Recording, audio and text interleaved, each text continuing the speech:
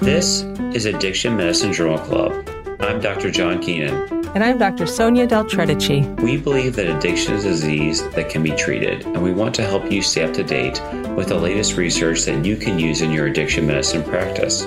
This week, we're going to be discussing an important article on some of the possible negative effects of tapering patients off of high-dose opioids. How are you doing, Sonia? I'm doing really well. How are you doing? Good. What's been new this week in addiction medicine?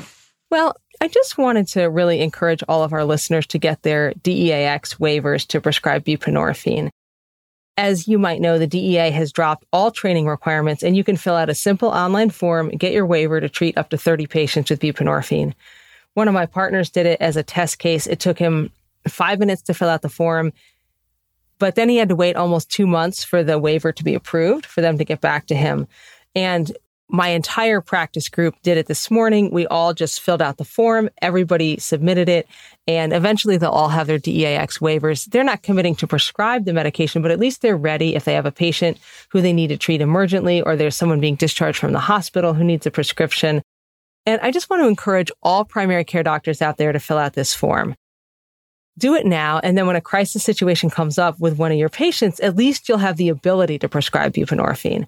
I'm going to put a link in the show notes for the application, and also a link to a free 1-hour mini course on how to prescribe buprenorphine and a 6-page quick start guide. So if you're interested in getting into this area, you can take a look at these simple resources. And what I encourage people is to just start slow. Start with 1 or 2 patients. Maybe you have some patients in your practice who have to go outside your practice for their buprenorphine. You could kind of bring them back in to your primary care practice. You could provide their buprenorphine along with other services. So that's what I wanted to share with our listeners this week. That's awesome, Sonia. I think that's a great resource, and I do encourage everyone to do the same thing. Like, one thing I think that I think I've talked about in a previous episode is I was really kind of appalled one time at a CME event where an older doctor told me that basically she had no comfort in prescribing SSRIs for depression. She said that it was scary to her and that she felt that, she could do a lot of harm to a patient. And she sent everyone to psychiatry for SSRIs. And part of me thought that this is kind of like standard of care now. I think most kind of listeners that are listening to this right now probably have no issue with prescribing such medications.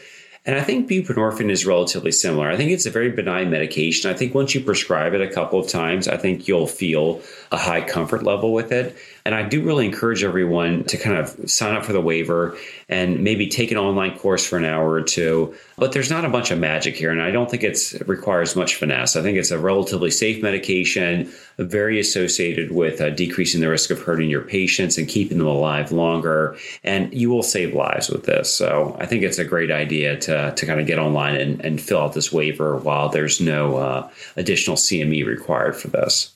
Well, and I think like a lot in primary care, we can deal with the simpler cases. And so if you have a chronic stable patient who you could give buprenorphine to and save them extra trips to some sort of cash-only addiction doctor, you might as well do that. And then the more complex patients, you could refer or triage to doctors who have more experience or to actual addiction clinics. So that's the other thing. I think primary care doctors are afraid of having to set up a whole addiction clinic or somehow get used to the infrastructure required to treat a lot of patients. But you don't have to do that right off the bat. You can just treat 2 or 3 patients who you already know and do them a big favor and do a lot of good in the meantime. And then if you get comfortable in the future, you can expand it and provide more addiction services out of your office. So yeah, I was just really happy that my group decided to do this, and I hope that other people will follow suit. Yeah. And not to belabor the point, but I do feel like that, I think most people probably listen to this podcast often know that this is probably one of the best parts of being a primary care doctor. These patients are very appreciative. They're very vulnerable. They need help, and you can be a real ally to them. So especially this group has a lot going on. They probably haven't had many allies in their life. So become a waivered physician, save some lives, get out there. I love it. Yeah, it's great. Tell us about this really cool article. And I love this article, by the way. I feel like it's been presented in many journal clubs. I've heard it from a couple of different sources. Definitely kind of big news in addiction medicine. So tell us about it, Sonia. All right. So we're talking about an article titled Association of Dose Tapering with Overdose and Mental Health Crisis Among Patients Prescribed Long-Term Opioids. It was published in JAMA of a year ago now, August 2021. So the background. As you might remember, in 2016, the CDC released prescribing guidelines in response to the opioid overdose epidemic. They recommended a maximum safe dose of 90 morphine milliequivalents daily, with dose tapering for those for whom harm outweighed the benefits. This contributed to a significant reduction in opioid prescriptions to levels that were similar to 2006 prior to the large rise in opioid prescribing, mostly due to OxyContin. However, the opioid overdose deaths continued to increase and most recently topped 100,000 annually. So again, as a medical community, we've massively decreased our prescribing of opioids, but it has not actually reduced opioid overdose deaths. I mean, I guess you could argue that overdose deaths would be even higher if we were still giving out opioids like candy. But the fact is, overdose deaths have continued despite our massive reduction in opioid prescribing. Another aspect of opioid prescribing is what to do with patients who've been maintained on high-dose, long-term opioid therapy. When these guidelines came out, many of these patients were faced with dose reductions. Their physicians felt that they basically would run afoul of these guidelines, and many health systems put these guidelines as regulations or rules for their providers. And the providers felt they had no choice but to taper their patients to get them under 90 morphine milliequivalents a day. Some thought was given to the harm that would be caused to these patients, but it was considered negligible compared to the possible benefits of reducing opioid overdose deaths. The HHS and the CDC at the time have both published guidelines for opioid dose reduction and how to do tapers safely, and they cautioned about the hazards of dose reduction and the need to monitor patients closely during that time. However, those cautions were lost in the rush to reduce chronic opioid prescribing overall. There also have been some smaller observational studies that looked at harms of opioid reduction or discontinuation, but they focused on either limited populations or they studied only what happened with complete discontinuation, like when a patient gets completely cut off, not what happens after a more controlled taper. So that's the background. And let's stop for a minute and talk about tapering. What has been your experience tapering patients off long-term high-dose opioids? Have you seen good outcomes, bad outcomes? How's it been for you and your patients? I guess, like many primary care physicians, it's been relatively mixed, right? I think that, I guess the question always comes down to, like, what are you tapering for? We treat patients. We don't treat numbers, and we never do this with anything else. So anything else in medicine, we don't look at a lab value and say, we're going to treat you based upon just the lab value. We look at a clinical status. So patients that are at higher morphine equivalents because of a weak or nebulous indication and don't benefit from it, or they have harm from it, I feel like I've had relatively good outcomes with tapering them down. I think there is a subgroup of patients that have been on high dose opioids that really, they didn't really have a harm from that, at least when I kind of encountered them, or at least not that was known to me. And I think kind of tapering just for a number has always been difficult for that group. Not that they've done bad on that either. I think most people tell you they actually feel somewhat better when they're on a lower dose of opioids. And the question is, like, people on several hundred morphine equivalents, is that very effective even at that dose? That's very debatable with opioid-induced hyperanalgesia syndrome. But I think that they've done relatively well for the most part. I think the biggest kind of shock I've had as a primary care doc, and I will tell you, when I kind of moved into the community I currently work in, there wasn't much kind of regulation, that people are not used to things like pill counts, random urine drug screens. And I think that I've had many people where there was clear misuse going on, and that group has been very difficult to deal with. But I think in terms of just kind of the other group, it's been relatively straightforward. How about you, Sonia? Yeah, I mean, I've worked with a bunch of patients who've been on chronic high-dose opioids. A lot of them were on chronic high-dose opioids that I myself put them on before I knew better, and then I had to sort of stay with them as we tapered off those medications. In general, my patients are either the same or better after taper. And of course, it's not a totally random sample, because patients who are not interested in tapering often will leave the practice altogether. So I have some patients who I offered taper to, and they went and found other doctors who did not offer that. I've had a few patients who were kind of, as we would say, cut off and transitioned from prescribed opioids to using illicit opioids, buying fentanyl, heroin on the street. But they weren't really stable. They were already using the prescribed opioids in an unsafe manner with escalating doses, lost prescriptions, not a lot of benefit, a lot of drama. And so I wasn't surprised. I mean, I was sad, but I wasn't surprised that they ended up transitioning to illicit opiates. And of course, almost everybody in my buprenorphine clinic tells me they started on prescribed opioids.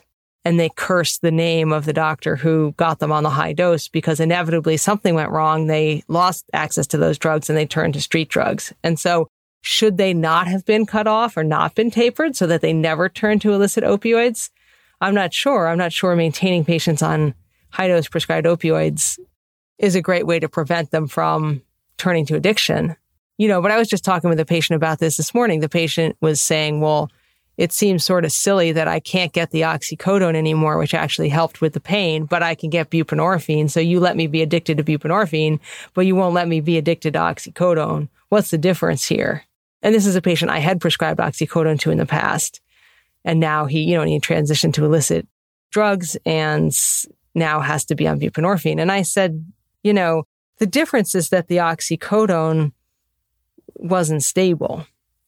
There were escalating doses and it wasn't necessarily controlling the pain, and you were stable for a while, but then you stopped being stable on it. So the buprenorphine won't have quite that same effect. So yeah, but overall, my experience has been positive. Most patients have been very happy to taper off their opioids and have felt better without them. And they've been particularly happy when they are not dependent on the medical system anymore for medication, when they can miss a dose, they can go on vacation, they don't have to call 6 times and be anxious that their prescription is going to run out in 2 days and no one's getting back to them with a refill. It just gives them a lot more freedom if they're not dependent on high-dose opioids. It is interesting. In my current role, I'm not going to give too much away, but I do sometimes have to meet with kind of physicians about, issues with controlled substances. And it's often interesting that people often, we love our patients, right? We don't want to disappoint them. We don't want to go home at the end of the day feeling that we're not on the same side of them. I think the biggest problem with opioids for many of us is that at times we're kind of antagonistic, or we're looking at the situation from alternative sides, and you don't feel like you're concordant with the patient in terms of how you're viewing this. However, when there are red flags, a patient's misusing medication, they're out of their oxycodone 2 weeks into a 30-day prescription. Oftentimes a lot of docs that are kind of propagating this, they feel like they're still helping them by kind of engaging in the early refill. But I think it's interesting that actually the patients, when there's really truly a problem there, they don't look back favorably on that doctor. And I think that, anyone listening to this podcast should know this, that if there really is issues with opioids, if you're kind of trying to turn the other way or kind of enabling, by the time the patient does get help, they're not going to feel that, you were looking out for them. They're going to realize you weren't helping them. And I think that that's hard for us all to deal with, right? It is hard, but the longer you spend in practice, and this has been my experience, I now have multiple patients who I used to prescribe opioids to.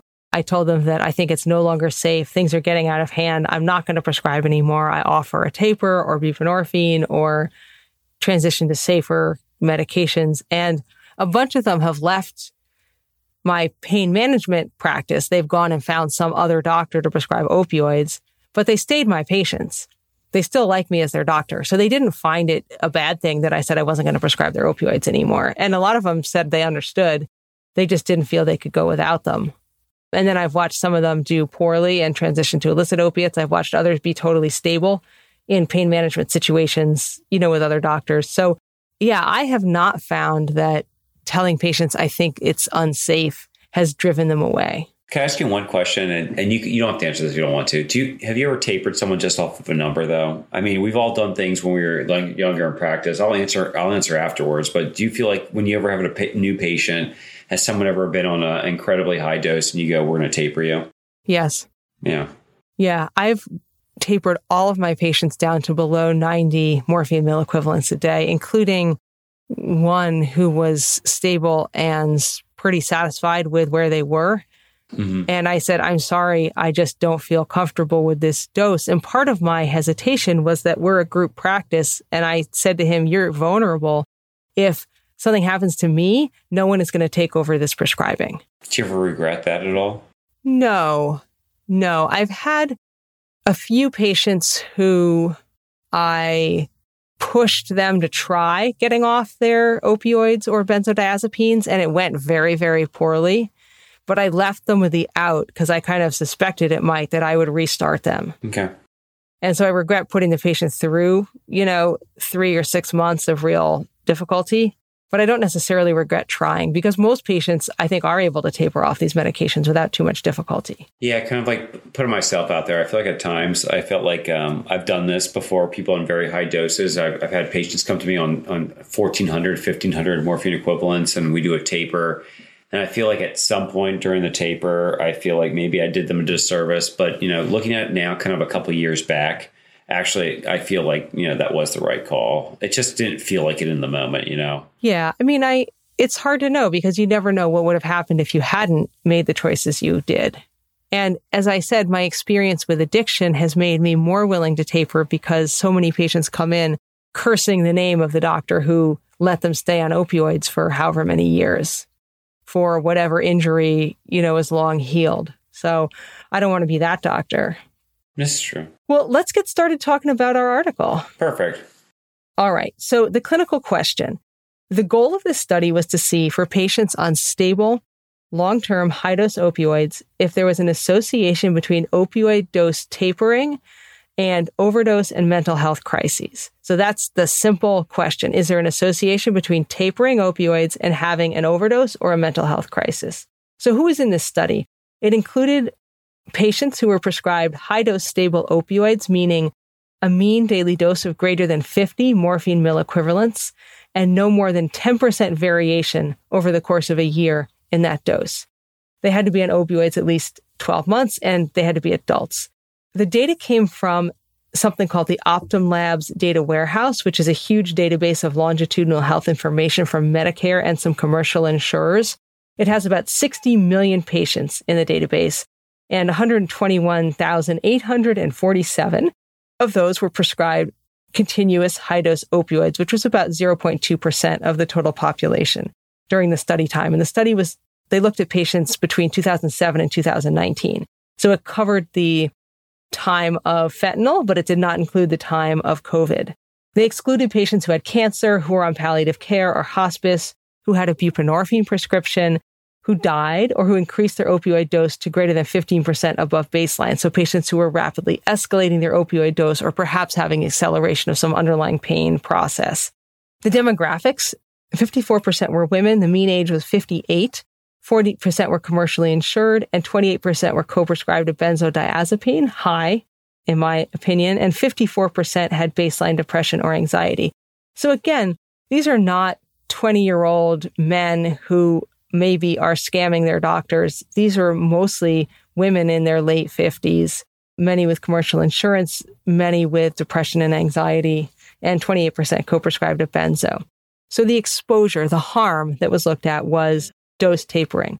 So the opioid tapering in this study was defined as a 15% relative reduction in mean daily dose over a 2-month period. So they looked at a bunch of overlapping 60-day windows and saw if your opioid dose was reduced during any of those 60-day windows. And if it was reduced by more than 15%, that was considered a taper period.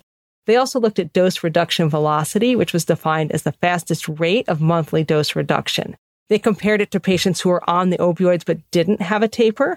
And the outcomes they looked at were ED or hospital encounters for drug overdose, for withdrawal, for depression, for anxiety, suicide attempts, all within 12 months of these taper periods. Secondary outcomes were whether there were risks associated with a faster dose reduction. So if they reduced the dose faster, did that lead to an increase in these ED visits for opioid overdose or mental health crisis?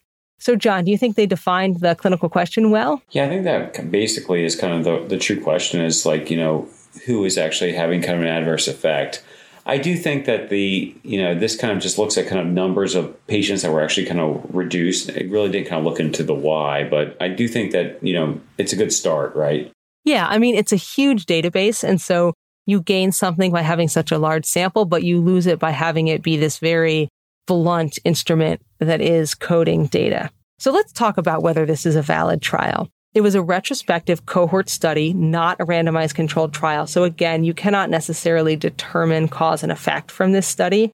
The sample size was large, 113,618 patients, and 37,000 of those patients had baseline periods followed by a taper, so about 18%. 166,000 baseline periods were not followed by a taper. So 18% of the time periods were after a taper. So the majority of patients in this study were not tapered. They just stayed on their opioids as prescribed. They use coding data, which is notoriously unreliable, but sometimes is all we have. Another thing I want to bring up, because this is not a randomized controlled trial, the group that got tapered and the group that didn't were not similar at the start of the trial.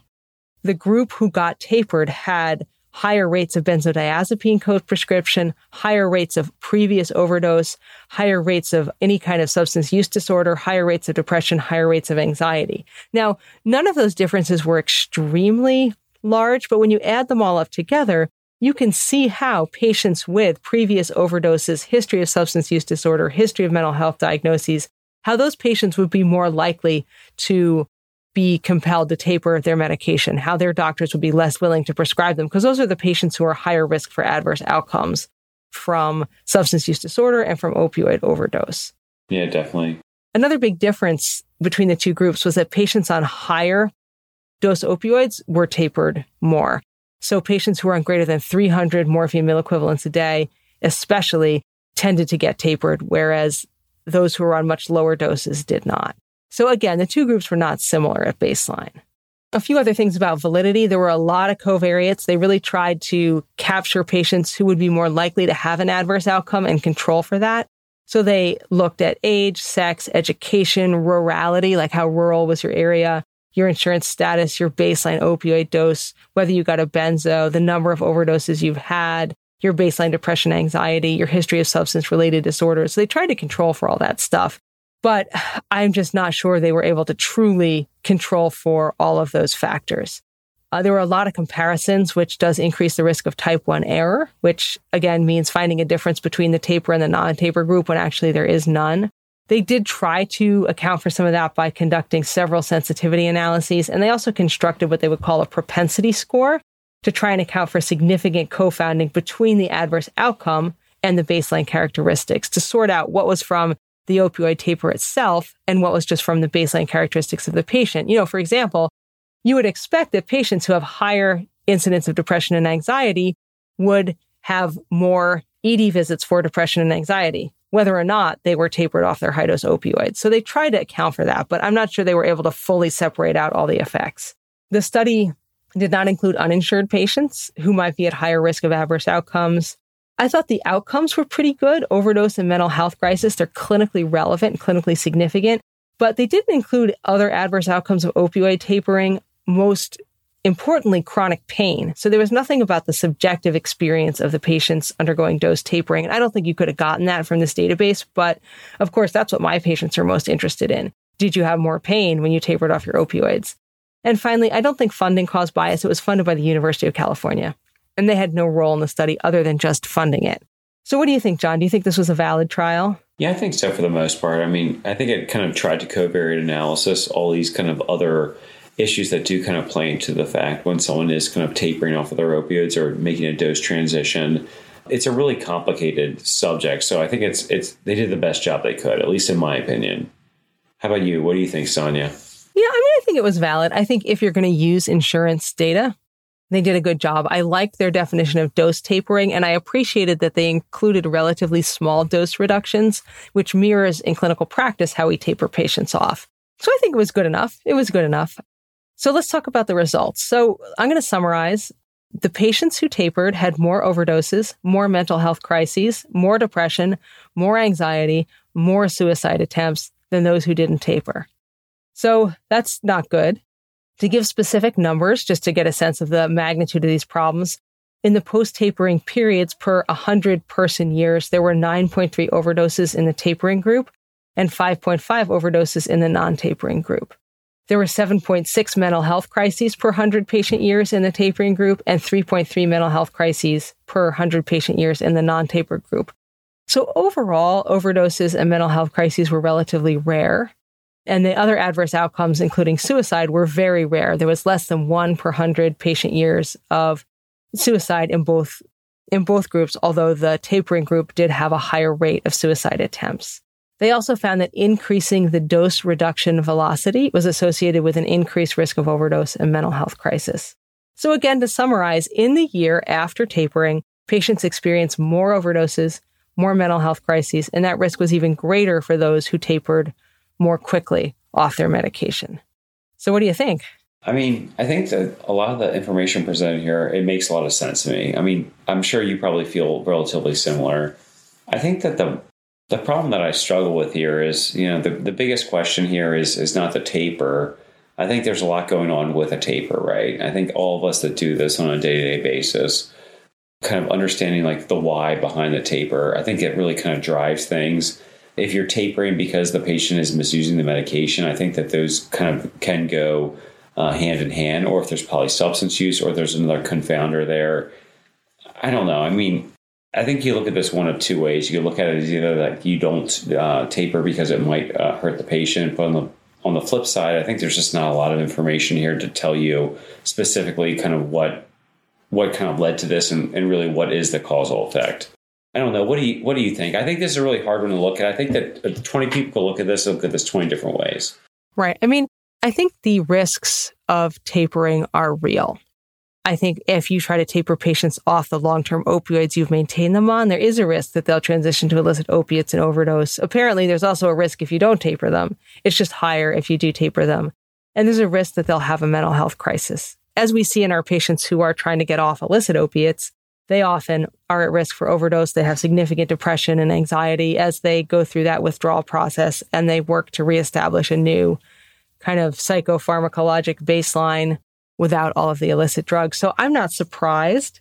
It didn't convince me that I shouldn't taper patients off long-term high-dose opiates because the risks of being on those medications are also well known. They didn't look at beyond the 1 year, but, transitioning to illicit opiates in the future is definitely a risk. There's significant side effects. There's risk of diversion. There's risk to the community. If you live in a household where someone has a prescription for opioids, you're more likely to experience an overdose, even if you're not the one who has that prescription. So there's a lot of risk to high-dose opioids, and they didn't really address that in this study beyond the overdoses in that 1 year after tapering. But it definitely made me think I should be careful with my tapers.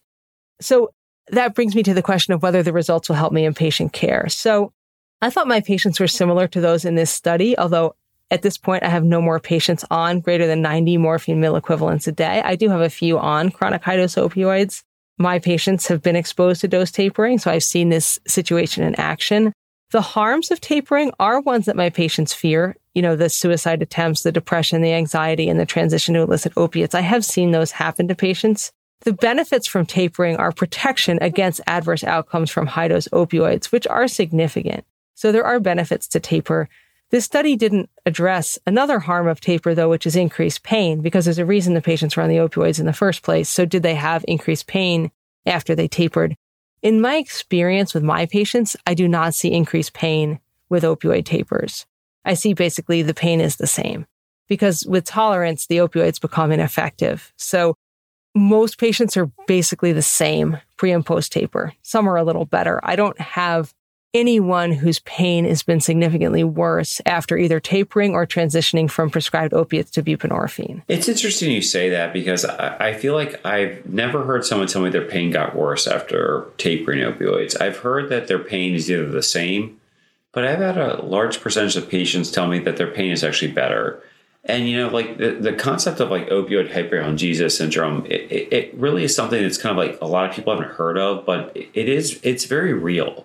And we all see this as the person that kind of sits wrong, or you do the shoulder exam, just barely touch them and they're in pain and they're on opioids. I mean, it's very difficult, and it's hard to get people to buy into that as a possible harm, but it's very real. And I do agree with you. I think that I've never had someone that's I'm much worse off. I think it's the same or, slightly better. Yeah. I mean, I've had some patients who do wish that they could go back on their opioids. And I sort of reminded them, well, you were telling me you had excruciating, unbearable pain and you were taking oxycodone 20 milligrams 3 times a day. And they're like, oh, yeah, I guess, So I think people the brain might remember the opioids fondly, but if I look back in my notes and I look at how they described how they were feeling when they were taking the opioids, often it was not good. They weren't doing very well.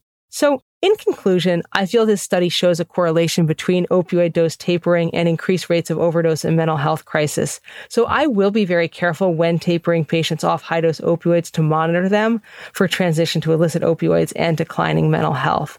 I will also continue to avoid starting my patients on chronic high-dose opioids due to the possibility of adverse outcomes related to almost inevitable future tapering.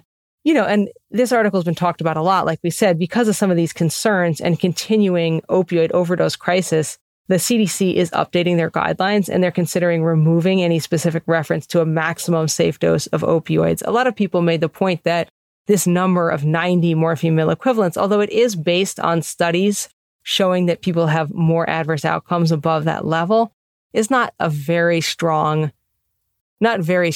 proven to be a problem. And also, chronic long-term opioid patients are different from patients who are getting opioids de novo. And a lot of people feel that this arbitrary cutoff of 90 has done a lot of harm because a lot of health systems and states and medical societies put 90 as the cutoff for appropriate treatment. And most physicians felt pressure to get their patients below that number 90, no matter how the patient was doing clinically. So the CDC is considering eliminating that specific number as a maximum safe dose of opioids from the update of their guidelines. We'll have to see when it comes out. Yeah, I know this is definitely like the buzz right now about eliminating the number because it's kind of stigmatizing and people feel the need to be under a certain number. I mean, the only thing I'd say kind of from a flip side is every other drug we have has a maximum dose, right? You go to do your pharmacopoeia, there's a maximum dose. And certainly you can prescribe beyond it, but it's not recommended. I don't know. I feel like that maybe 90 is not the right number, but certainly I think some guidance as to what's acceptable. I think it must have been very different back in 15, 20 years ago when there was no maximum number and you looked like a great doctor just increasing these doses every time the patient come in to see you. I don't know. What do you think about the number, Sonia? I agree with you. I think it is good to set a max number, especially for patients that you're starting the medicine on fresh. And I think the development of tolerance to opioids definitely gives them a little bit of a different pharmacology than, say, metformin or whatever, amoxicillin. I don't think it's wrong to set a number, but I think these patients who've been maintained on chronic high-dose opioids, and I would also include patients who've been maintained on chronic benzodiazepines, is a little bit of a different story. It's an iatrogenic injury. As a medical community, we put them in the position to be dependent on these medications in a very real way. And we have to take responsibility for helping get them off it. I try to tell patients, it's not your fault. This is just how these medicines respond. And your doctor should not have let you take whatever for 14 years. It was an irresponsible decision. And I'm really sorry. And I know that they were just trying to help you out, but here's where we are. And the medical community has done this to you. This is not your fault. So I really try to tell patients that. And I do feel it. It really is true. We've harmed patients. Yeah. And then we have to get them out of the situation and we kind of hurt them again. So I feel bad for patients who are in this situation. It's not their fault. And I feel as a community, we should have known better. Yeah. I mean, the question is how much you believe from pharmaceutical companies at this point. I feel like, take everything with a grain of salt. If it seems too good, probably is too good. Agreed. And no one wins with this. As a primary care doc, I have a relatively large panel. I take new patients every week. This is a real grind for the rest of us, kind of like taking new patients. This is a very common scenario. It's really hard. At the end of the day, it's a long conversation. Often it gets you behind in the office and you don't feel warm and fuzzy afterwards, right? It's basically a point where you're kind of discordant with the patient. You guys are not seeing the situation the same side. And, that's not what you want to be. We like helping people and we like being on their side and we like being their advocate. And this is a very unfortunate situation where at times you're kind of discordant and it stinks. It feels awful. I agree. You don't want to be fighting with your patients, but I actually have had a lot of people who, I feel like I've had enough experience with opioid tapering. I can tell them, I say, hey, I can get you off these and you're not going to go through withdrawal and you'll feel better at the end. And they're thrilled. because they've tried to get off them in the past and have felt really terrible. And actually, I've had a lot of patients very happy that I've told them, I can get you off this and your pain will be the same. And you'll feel at the end, you'll have less constipation and maybe feel more awake. And we'll do this together and it'll work out. It'll actually work out pretty well. And I've had patients be very happy with that discussion. You're a better doc than me. So thanks, Sonia.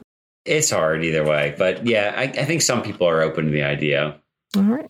Thank you for listening to the Addiction Medicine Journal Club. The best part of any journal club is the conversation, and we want to hear what you have to say.